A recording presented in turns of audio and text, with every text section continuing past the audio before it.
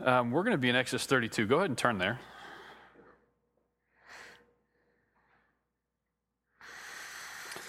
So let me pray, and then we will dive right in.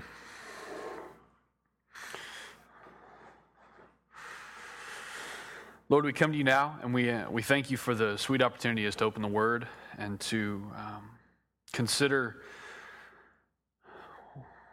what you've done in the past, how you've moved, how you've revealed yourself to your people, how you intercede for your people, how you bring about those throughout the history of the church who care for the church in unique ways. Lord, I'm thankful for those who have gone before us, who have stood boldly for Christ, and who have not wavered in regards to holiness and purity.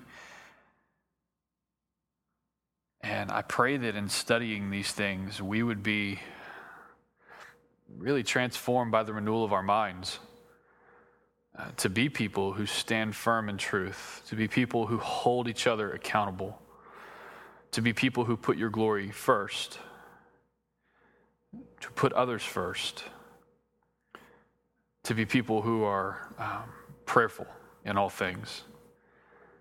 So, Lord, we pray that you would guide our time tonight as we look at Exodus 32, and we pray these things in Jesus' name. Amen. Last couple of weeks, we were in Joel, and Bill did a wonderful job walking us through all of it in a couple of weeks, and I'm thankful for your time you spent on that and for the time we got to have in that. Before we did that, we were in Exodus 32. Originally, we were going to spend 2 weeks in Exodus 32, and now we're going to spend 3 weeks in Exodus 32. So we kind of got to dive back in and see what's going on. So before I read any of it, while Moses was on top of Mount Sinai, what were the people doing and why? Say that again? Growing impatient. Probably like you when I ask you to repeat yourself every single time. I apologize for that. Growing impatient. Yeah, and what was their impatience leading them to? Worship of the golden calf, yes. And how did that happen? An evil, wicked people, hard-hearted, stiff-necked, as the Lord would have said.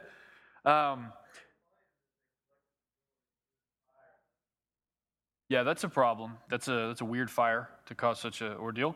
What is idolatry?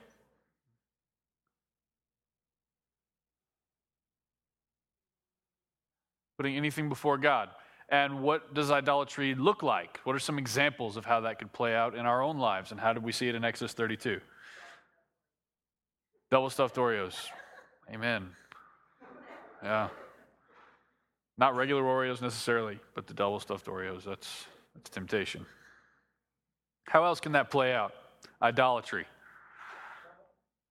Say that again? Job. Yes. And what does it look like if our job is our idol?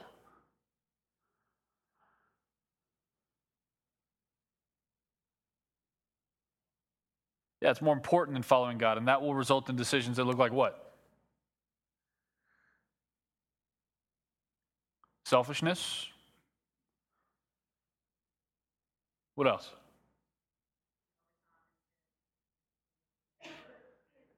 Yeah. Yeah, it takes precedent on finances, schedule, everything. Absolutely.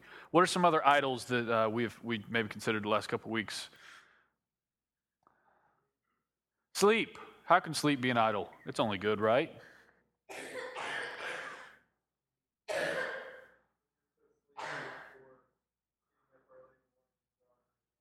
Yeah.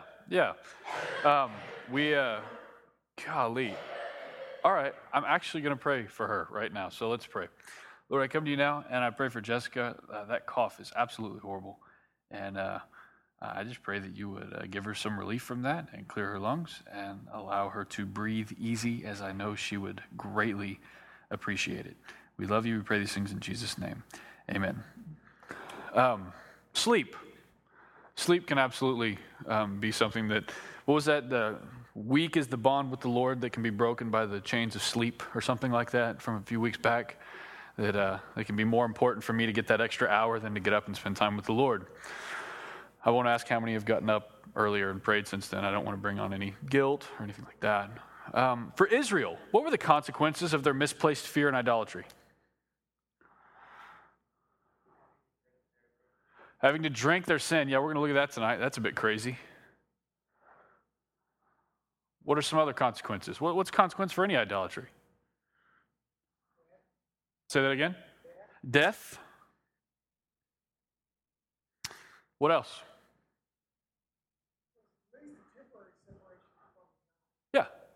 Yeah. The product of all sin is it separates you from God. So the sin of idolatry is no different. It separates you from God. And in fact, to such a degree that you're putting something in God's place. So it's pretty significant, pretty serious, and we're going to look at it in a pretty serious way tonight.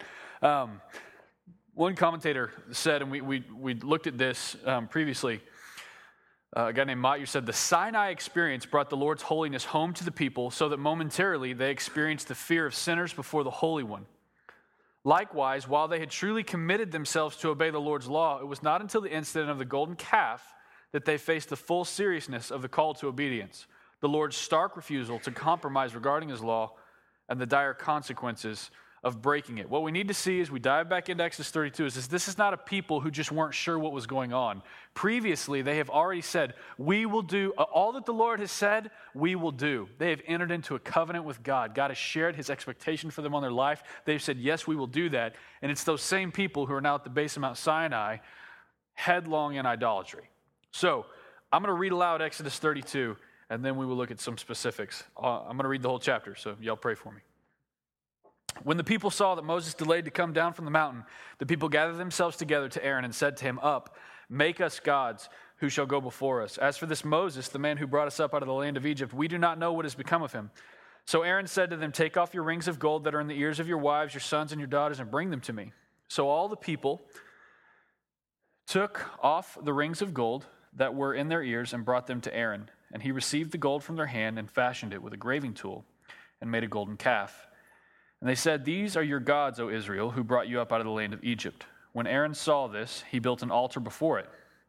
And Aaron made proclamation and said, tomorrow shall be a feast to the Lord. And they rose up early the next day and offered burnt offerings and brought peace offerings. And the people sat down to eat and drink and rose to play. And the Lord said to Moses, go down, for your people, whom you brought up out of this land of Egypt, have corrupted themselves. They have turned aside quickly out of the way I commanded them. They have made for themselves a golden calf and have worshipped it and sacrificed to it and said, these are your gods, O Israel, who brought you up out of the land of Egypt. And the Lord said to Moses, I have seen this people, and behold, it is a stiff-necked people. Now, therefore, let me alone, that my wrath may burn hot against them, that I may consume them, in order that I may make a great nation of you. But Moses implored the Lord, his God, and said, O Lord, why does your wrath burn hot against your people, whom you have brought up out of the land of Egypt with great power and with a mighty hand?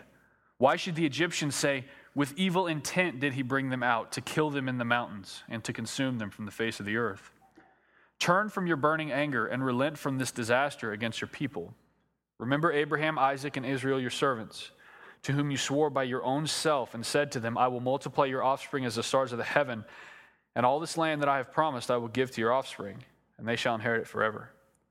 And the Lord relented from the disaster that he had spoken of bringing on his people. Then Moses turned and went down from the mountain with the 2 tablets of the testimony in his hand, tablets that were written on both sides, on the front and the back they were written. The tablets were the work of God, and the writing was the writing of God engraved on the tablets. When Joshua heard the noise of the people as they shouted, because remember Joshua was midway up the mountain, Moses was on top, the people were at the bottom. When Joshua heard the noise of the people as they shouted, he said to Moses, there's a noise of war in the camp. But he said, it is not the sound of shouting for victory, or the sound of the cry of defeat, but the sound of singing that I hear. And as soon as he came near the camp and saw the calf and the dancing, Moses' anger burned hot, and he threw the tablets out of his hands and broke them at the foot of the mountain. He took the calf that they had made and burned it with fire and ground it to powder and scattered it on the water and made the people of Israel drink it. And Moses said to Aaron, what did this people do to you that you have brought such a great sin upon them? And Aaron said, let not the anger of my Lord burn hot. You know the people, that they are set on evil. For they said to me, make us gods who shall go before us. As for this Moses, the man who brought us up out of the land of Egypt, we do not know what's become of him. So I said to them, let any of you who have gold take it off. So they gave it to me, and I threw it into the fire, and poof, out came this calf. And Moses saw that the people had broken loose, for Aaron had let them break loose to the derision of their enemies. Then Moses stood in the gate of the camp and said, who is on the Lord's side? Come to me. And all the sons of Levi gathered around him. And he said to them, thus says the Lord God of Israel, put your sword on your side, each of you, and go to and fro from gate to gate throughout the camp, and each of you kill his brother, his companion, his neighbor. The sons of Levi did according to the word of Moses, and that day about 3,000 men of the people fell. And Moses said, today you have been ordained for the service of the Lord, each one of you at the cost of his son and of his brother, so that he might bestow a blessing upon you this day. The next day Moses said to the people, you have sinned a great sin, and now I will go up to the Lord. Perhaps I can make atonement for your sin. So Moses returned to the Lord and said, alas, this people has sinned a great sin. They have made for themselves gods of gold. But now, if you will forgive their sin, but if not, please blot me out of your book that you have written.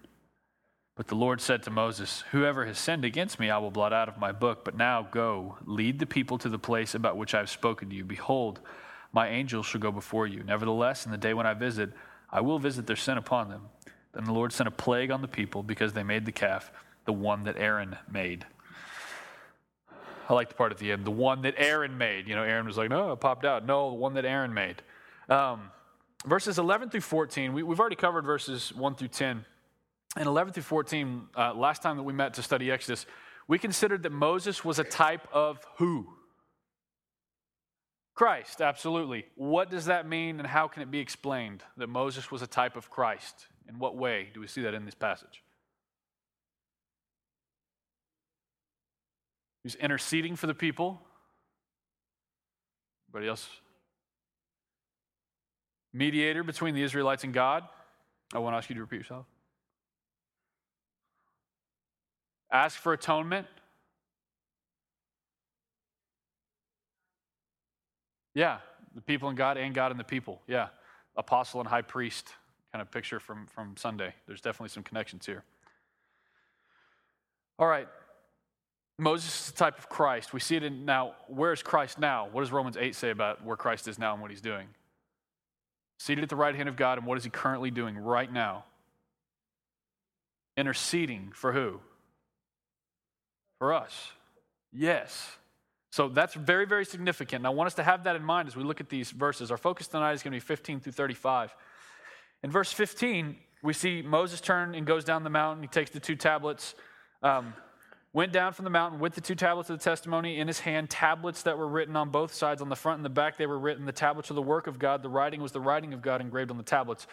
I want you to try to imagine this dramatic turn of events. Moses has been on top of Mount Sinai, getting the law from the Lord, tablets written by his finger. He hears, he knows from the Lord that something has gone on, not good at the base. He's walking down with these tablets written by the finger of God, and he gets there, and it's a pretty dramatic turn of events. To be clear, what is Moses carrying? Tablets, the law. And to whom is he carrying them? To the people. Okay, and what is repeated in these verses that we may need to pay attention to?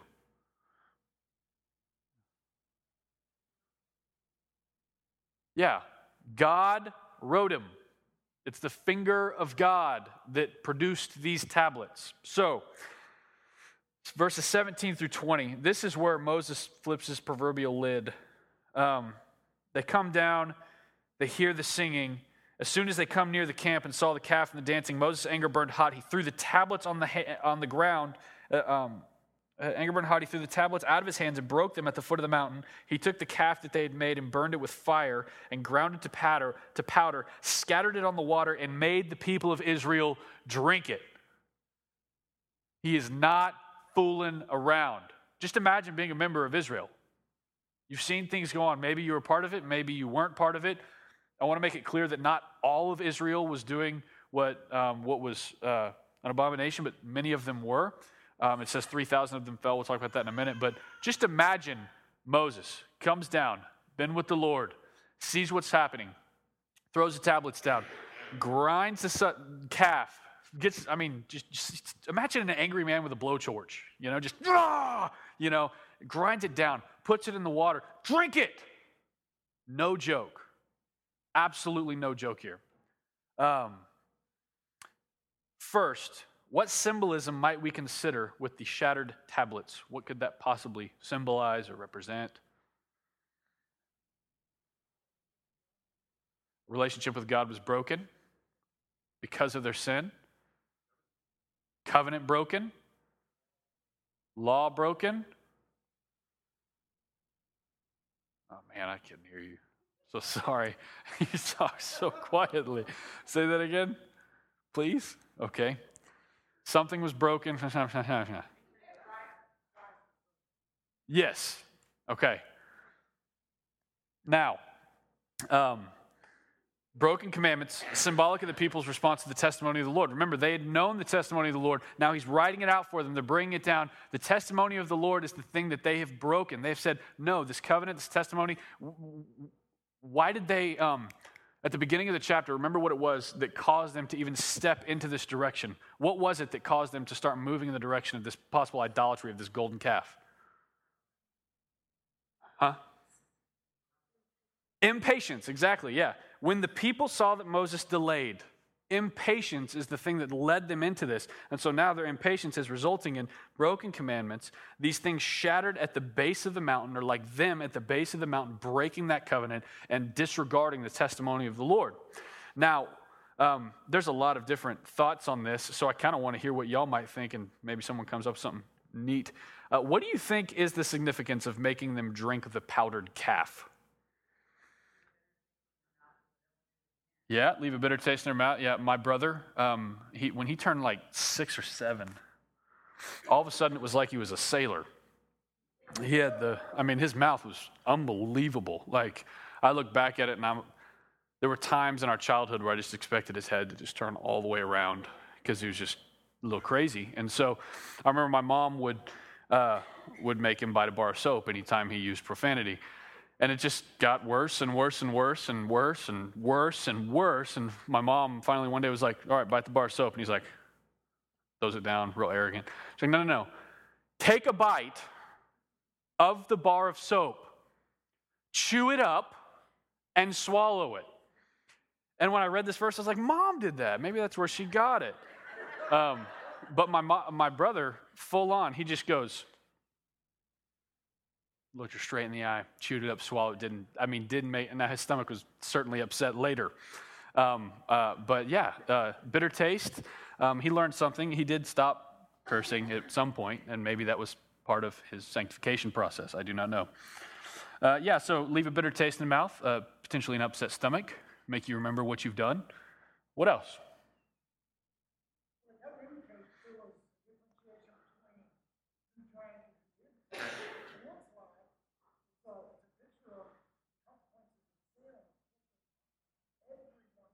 Yep.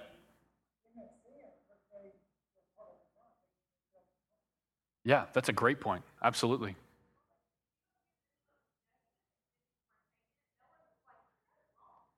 Yeah. Yeah. Absolutely. We're going to look at a little bit about what caused Moses to be different from that.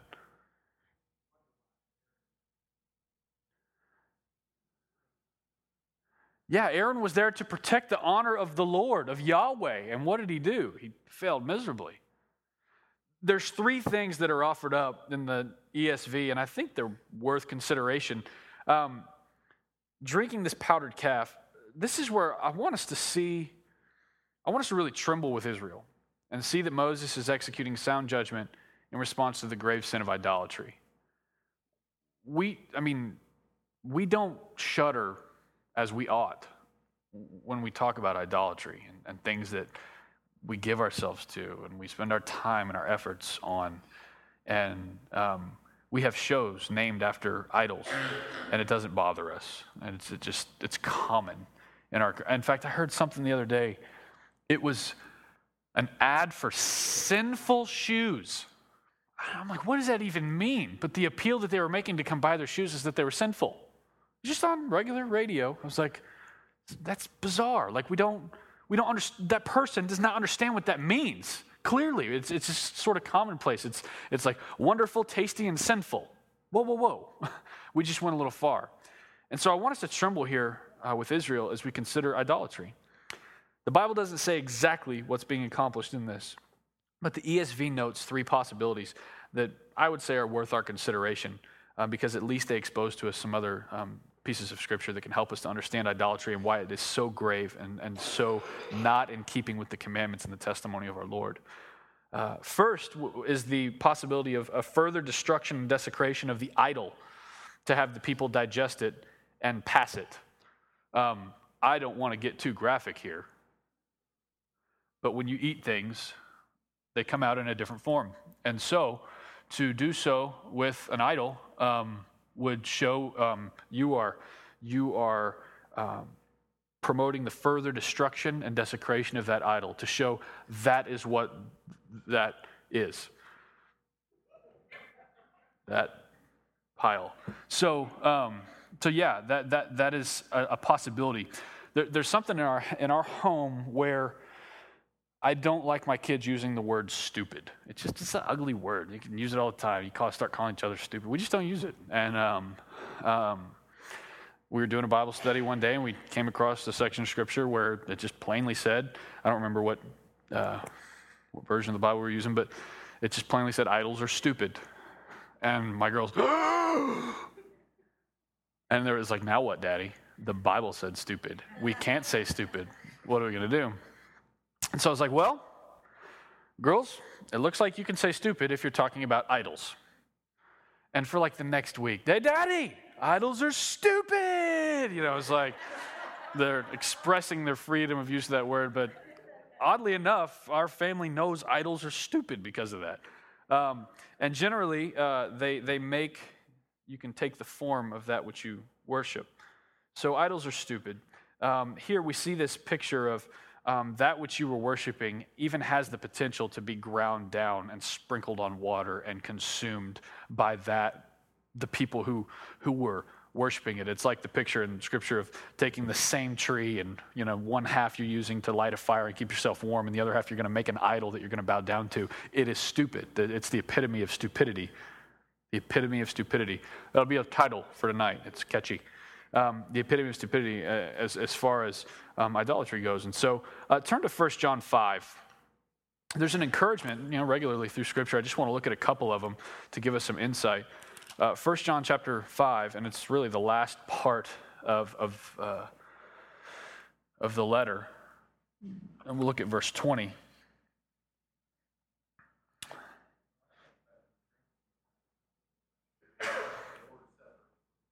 Mm-hmm.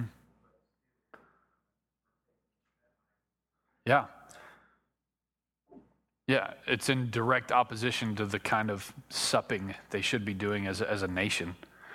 1 John 5:20 says, and we know that the Son of God has come and has given us understanding. Understanding is the opposite of stupidity. We know that the Son of God has come and has given us understanding so that we may know him who is true, and we are in him who is true, in his Son, Jesus Christ. He is the true God and eternal life. Little children, keep yourselves from idols. The first time I read that, I remember when I was younger, and I remember the first time that I read that because I thought, what's up with the idol thing at the end of the letter? It felt odd. It's like all this stuff, and it's like, and don't drink diet drinks. They're bad for you or something. Like, it's like, what is that? It didn't seem to be fitting. It didn't seem to go together. So my question for you guys is, why do verse 20 and 21 perfectly go together?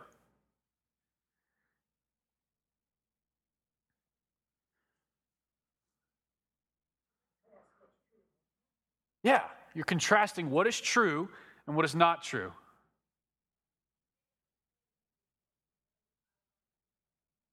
Yeah, he gave us understanding so that we can know what the idols are, so that we can keep ourselves from them. To not keep yourself from them is to show a lack of understanding or to disregard the understanding that's been given to us by Christ in whom we exist.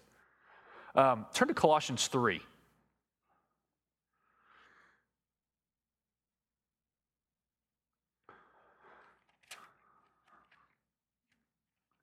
Anytime we talk about idolatry, I like going to Colossians because it helps us to remember really what we're talking about. We're not just talking about the worship of little carved figurines. We're talking about anything that we think of, we put before, we set our hearts on, we spend our time on more than the Lord. And if we look, my hope in this study is that we would take a hard look at our lives and say, what idols am I submitting to? Are there any idols in my life? Because sometimes they'll be really, really subtle, and that's what makes them so dangerous. Not often will I find someone who says, man, I've just got this little figurine that I cannot stop bowing down to. However, there are lots of things that person may be bowing down to in another way and submitting to in another way.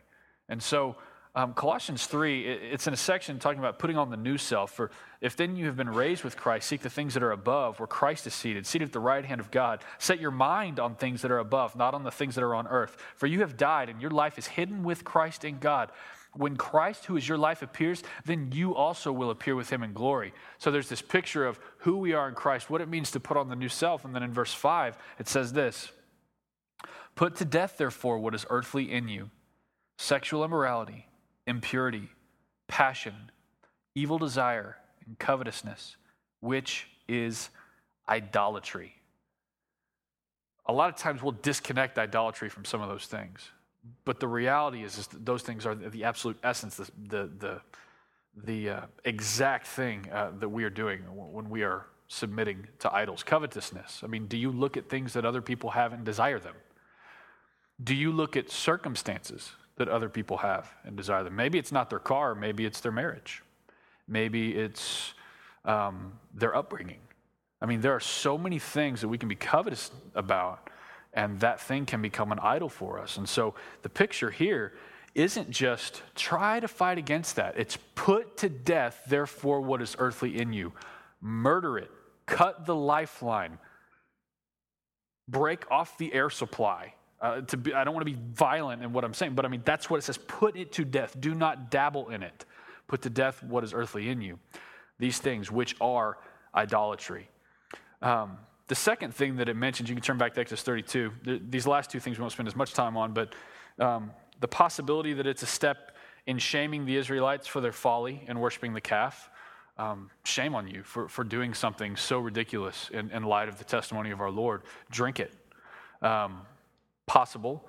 And the other thing is that it could be a type of test, something like the test for adultery in Numbers 5, exposing degrees of guilt. I'm not going to turn to Numbers 5. If you'd like to study it, you can. Essentially, in Numbers 5, you have one spouse who has committed adultery and they were not caught in the act, and so they go to the priest, and there is a drink that is given to show whether or not they are guilty or not. And it's difficult. It's Old Testament law and ritual, and there's detail in that. But there are plenty of commentators who say possibly it would be like, okay, if you drink it and you die, maybe you're a guilty one, something along those lines. So, but it doesn't say for sure, so we treat those as things that are possibilities. No matter where you land, the truth remains firm that idolatry is a grave sin. It displaces God in my heart. It replaces my thoughts with itself. It consumes my time, my energy, and my resources, because idols always demand sacrifices. You will never have an idol that does not demand sacrifices. It is not a thing to take lightly. Let's look at verse 21 through 24. And Moses said to Aaron, "What did this people do to you that you have brought such a great sin upon them?" What does the question itself indicate in Moses' view of what has happened? Yeah, Aaron wasn't just a coward. He's wronged the people. He has wronged God, and he's wronged the people. What else does this indicate?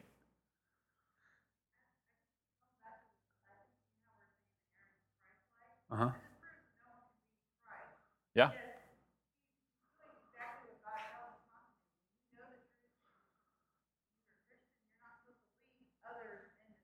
Yeah.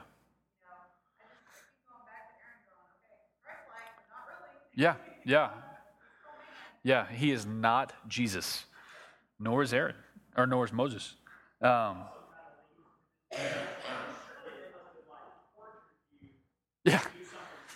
Yeah. What did they do to you? Did they hold a gun to your head and make you fashion the calf? What happened? There's this almost sense of disbelief or unbelief of Moses saying, seriously, you were chosen because of your eloquence and your leadership skills. I don't talk good. You talk good. And you're telling me, let not the anger of my Lord burn hot. You know these people, they're set on evil. For they said to me, make us gods who shall go before us. As for this Moses, the man brought us up out of the land of Egypt. We do not know what happened to him. So I said to them, let any of you who have gold take it off. So they gave it to me. I threw it into the fire, and out came this calf. That's the guy who talks good. That's the guy who's eloquent. That's the guy who is well-spoken. That's the guy who's a good leader. Here he is a fool. Now, why is he a fool? Like I said earlier, idols are stupid, and those who worship them will reflect their character. So first, does this conversation remind you of anything? Adam and Eve, absolutely. The garden. What happened when they sin? The Lord shows up. Who does he address first? Adam. Adam, what have you done? What does Adam say? You know Eve. You know how powerful she is over me. She's so hot. And then he goes to Eve, and what does Eve say? The serpent. And then who doesn't get to speak on their own behalf? The snake, yeah. This is very much garden imagery, blame shifting. A lot of times when sin comes in, idolatry comes in, we become foolish, and then we don't take the blame, we shift the blame. It's divisive, it gets in the way of relationships. A lot of times in marriages, there's sin. What are we going to do? And a lot of times what happens is before you address the sin and aim to repent and to turn from it, you'll see a season where married people will blame each other. And you don't make much headway. You don't make much progress when you're blaming each other. But when you say, you know what, this is sin, I need to repent, and I need to turn from this, and I need to move Godward, that's good. But the blame is another form of idolatry. It could be pride. It could be a number of different things. But what we see is that blame makes its way in because sin and idolatry make us stupid. And we think that we can maybe actually fool God, or we could fool other people rather than be true to the testimony that he shared. Second, it's good to note what we're seeing here, that there's a difference between Aaron and Moses. We're seeing the difference here between a man who is much with God and a man who is much just with people. Aaron, to some degree, has become a people pleaser. There's a book written by, I'm pretty sure it was Ed Welch, called "When People Are Big and God is Small." And it's about being people pleasers and saying, the opinion of people can be so high that it is in fact an idol that is taking the place of God. And what we're seeing here is the difference between a man who's much with God and much with Aaron. Just briefly, what are the differences in this chapter between Moses and Aaron? They should be obvious. I just want us to...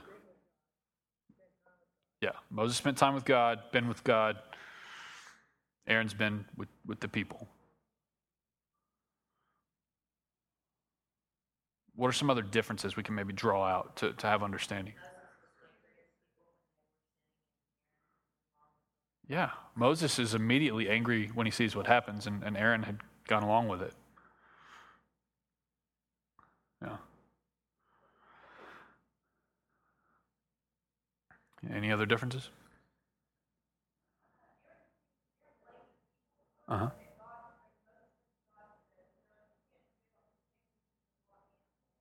It's completely remarkable, isn't it? Isn't it amazing the demeanor that Moses has because of the time that he spent with the Lord? In regards to Aaron's actions, one commentator really stated it real simply, and I thought it was good. He said, "Great indeed was his sin, marvelous the mercy which pardoned it." We know from Deuteronomy 9, don't turn there, I'll just read it to you. You don't have to turn there. In Deuteronomy 9:20, it says, oh, that's not right. Let's see. 8, yeah.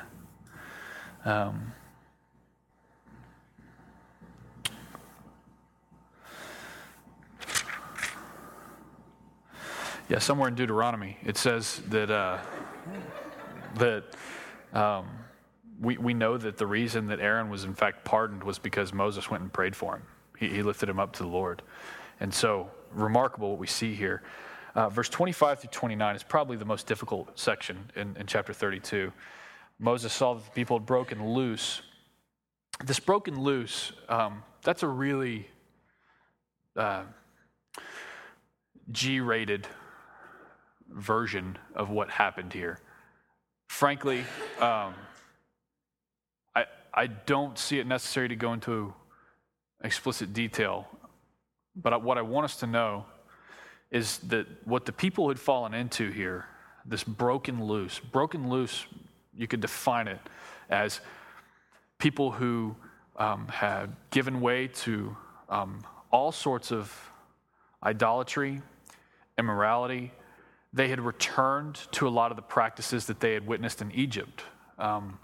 There were things they witnessed in Egypt that were sensual in nature, filthy, wrong, not in accordance with who our God is and what he has called us to. And in fact, they're unclothed at this point. And so what they had, when it says broken loose, I want y'all to know that they have fallen headlong into idolatry, immorality, and things that they witnessed the Egyptians do who had no fear of God. And so it's filthy. It's a filthy situation. It should be shocking to anyone who walks in and says, what in the world happened? Shocking. It's filthy. So it says that they broke loose. For Aaron let them break loose to the derision of their enemies. Then Moses stood at the gate of the camp and said, who is on the Lord's side? Come to me. I mean, this is serious. They just drank the powdered calf, and now he says, who's on the Lord's side? And he's watching. This has gone on. They're in this state of, they're caught right in the act of just absolute filth. He says, who's on the Lord's side? Come to me. And all the sons of Levi gathered around him, and he said to them, thus says the Lord, the God of Israel, put your sword on your side, each of you. Go to and fro from the gate to gate throughout the camp. Each of you kill his brother, his companion, his neighbor. And the sons of Levi did according to the word of Moses. And that day, about 3,000 men of the people fell. And Moses said, today you have been ordained for the service of the Lord, each one at the cost of his son and his brother, so that he might bestow a blessing upon you this day. This is difficult. And in it, well, first of all, just what's difficult? Let's make sure we're all on the same page. Yeah. Just the sons of Levi came forward. What's going on there? What else is difficult about this section of Scripture? They were bad. What else is difficult about this? Killing people they know with the sword. A sword. I mean, not to get too graphic, but think about what it's like if someone's killed by a sword.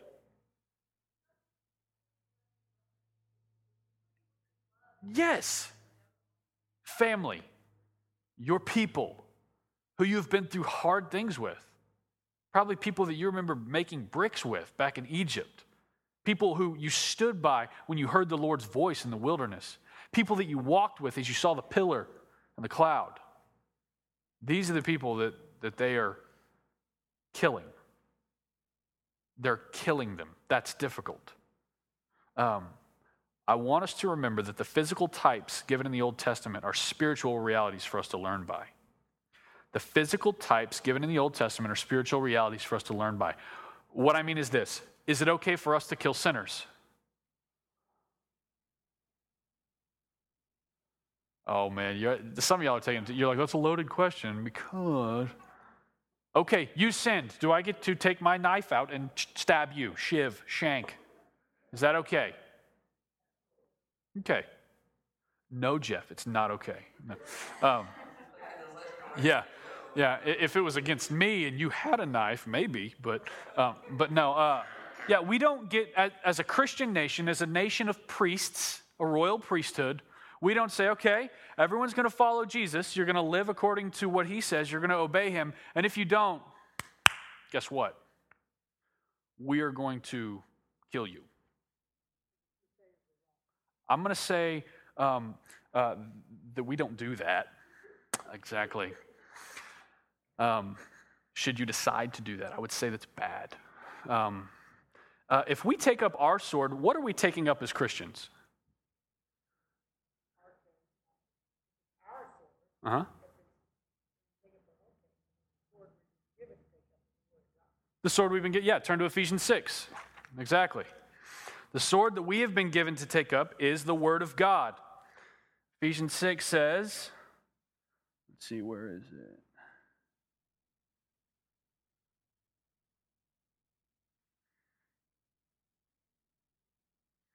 Finally, be strong in the Lord and in the strength of his might. Put on the whole armor of God, and you'll be able to stand against the schemes of the devil. We do not wrestle against blood.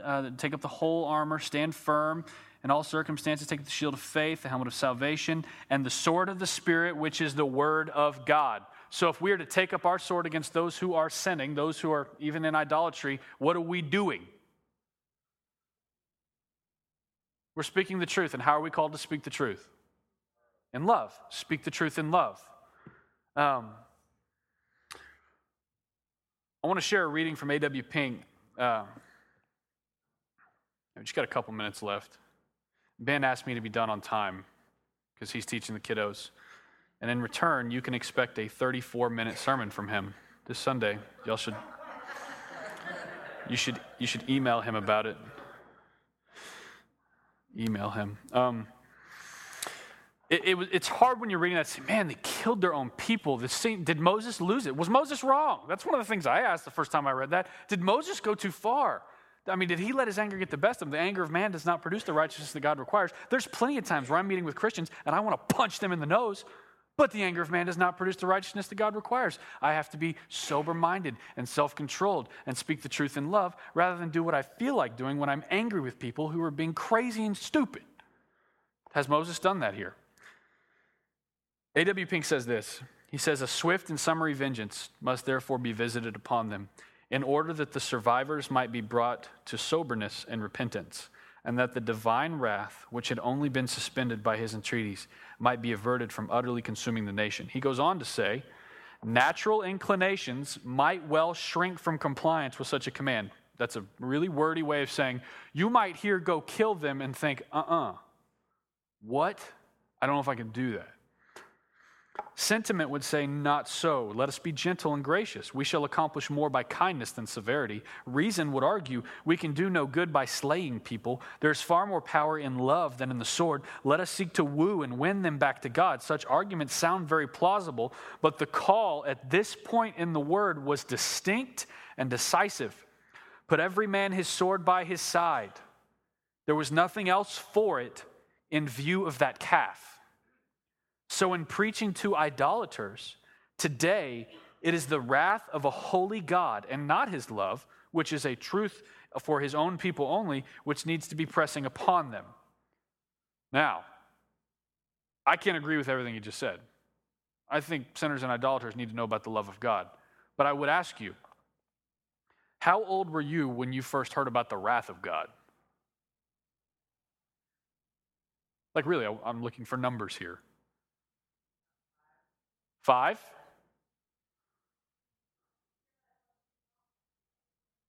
High school?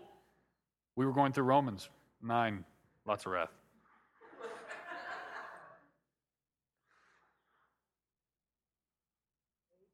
8? Okay. Anyone else remember the first time they heard about God's wrath?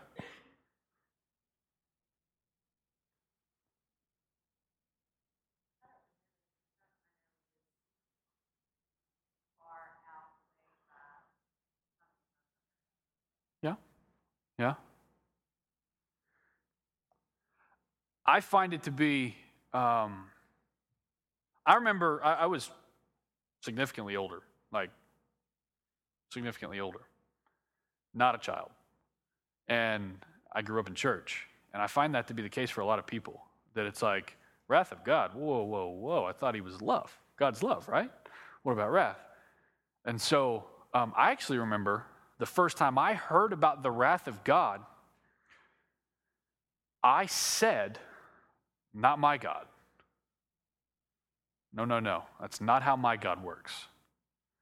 And when I heard of him visiting wrath on those, He will have mercy on whom he has mercy, compassion on whom he has compassion, and wrath on whom he has wrath. And it's towards unrighteousness. It suppresses the truth. I just thought to it's not my God. And what I had to work through the first time I ever heard about wrath was that my version of God was an idol. That didn't mean I was God, listen, not believing. But I had, over the years, partially from bad teaching, partially from not spending my own time in this word, that I had a version of God that I was cool with and I'm all right with. But when you mention wrath, I'm like, not my God. And I might as well have been saying, not my lowercase g God idol, because what I was worshiping was not the true God. And I had to learn quickly, what is wrath? What is it towards? What is unrighteous? How does it suppress the truth? How is wrath diverted? Okay, propitiation. What is propitiation? That's a wrath absorber. I need that propitiation. Oh, that's Jesus. Jesus is the propitiation. Okay, that's good. I need atonement. I need sacrifice. And all of a sudden I'm looking at this Old Testament and I'm saying, oh, this makes a lot of sense. I'm getting the connections here. But for a lot of us, no one mentioned wrath to us. And they certainly didn't mention it in detail. And there are times in your life where you will have to remind people of the wrath of God, especially when they're headlong into idolatry and immoral living and filth. The wrath of God is a very real thing, and it's very real towards unrighteousness because that unrighteousness suppresses the truth. And I want us to have a good balance there. I think as Reformed people, we probably tend to the wrath. You don't forget about the wrath. And sometimes we'll talk about love. We can have a tendency towards that, those who believe in the doctrines of grace. And there has to be a balance there where we understand the love is so perfect and so fulfilling and so complete in Christ. It's lacking in absolutely nothing. But without Christ, all you're left with is wrath.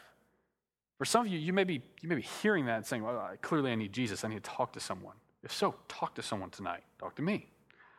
But we have to see here that wrath can't be overlooked. And so when he's sharing and preaching to idolaters, it's the wrath of a holy God and that they need to hear about. Here, there were some who needed to hear the wrath of God to such a degree that 3,000 of them died by the sword.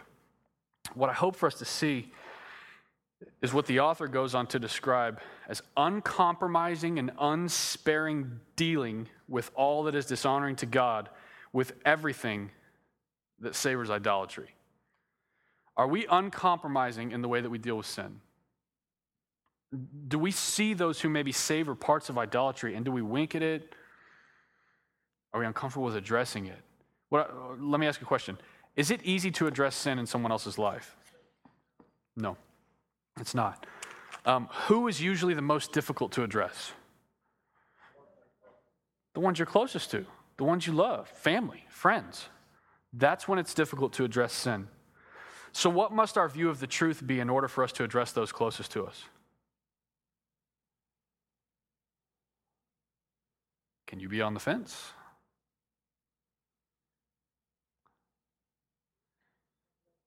Can't be on the fence. Yeah.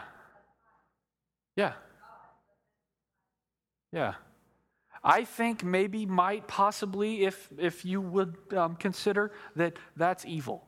That's not going to go very far. That's wishy-washy. That's weak. Romans 14 says, be fully convinced as to what you believe. Fully convinced is a picture of decided, not tossed to and fro by every wave of doctrine. In fact, but when we address sin in someone else's life, we're called to remove the plank from our own eye before we look at the speck there, because we don't want to be drawn into that. We want to make sure we've gone before God. We are serious about holiness, and we are doing that in our own lives and in someone else's life as well. Addressing sin is very difficult.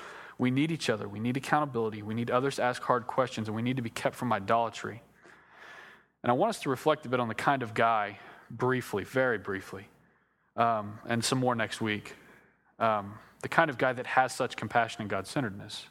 It's Moses. I mean, he spent time with the Lord. I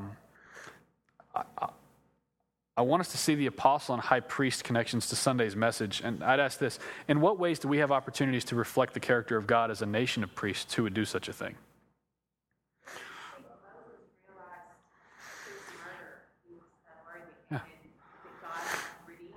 Yeah. Unless we have a full awareness of how far in the gutter we were and how much, that allows us to be compassionate to others. Yeah. Because we know where we've come from. Yeah. And what God has redeemed us from. Yeah. Without a right understanding of, those of us who, I went through a great deal of my life, I'm Yeah. that doesn't allow you to be compassionate Yeah. with others with a mindset like that. Yeah, absolutely. Someone else have something?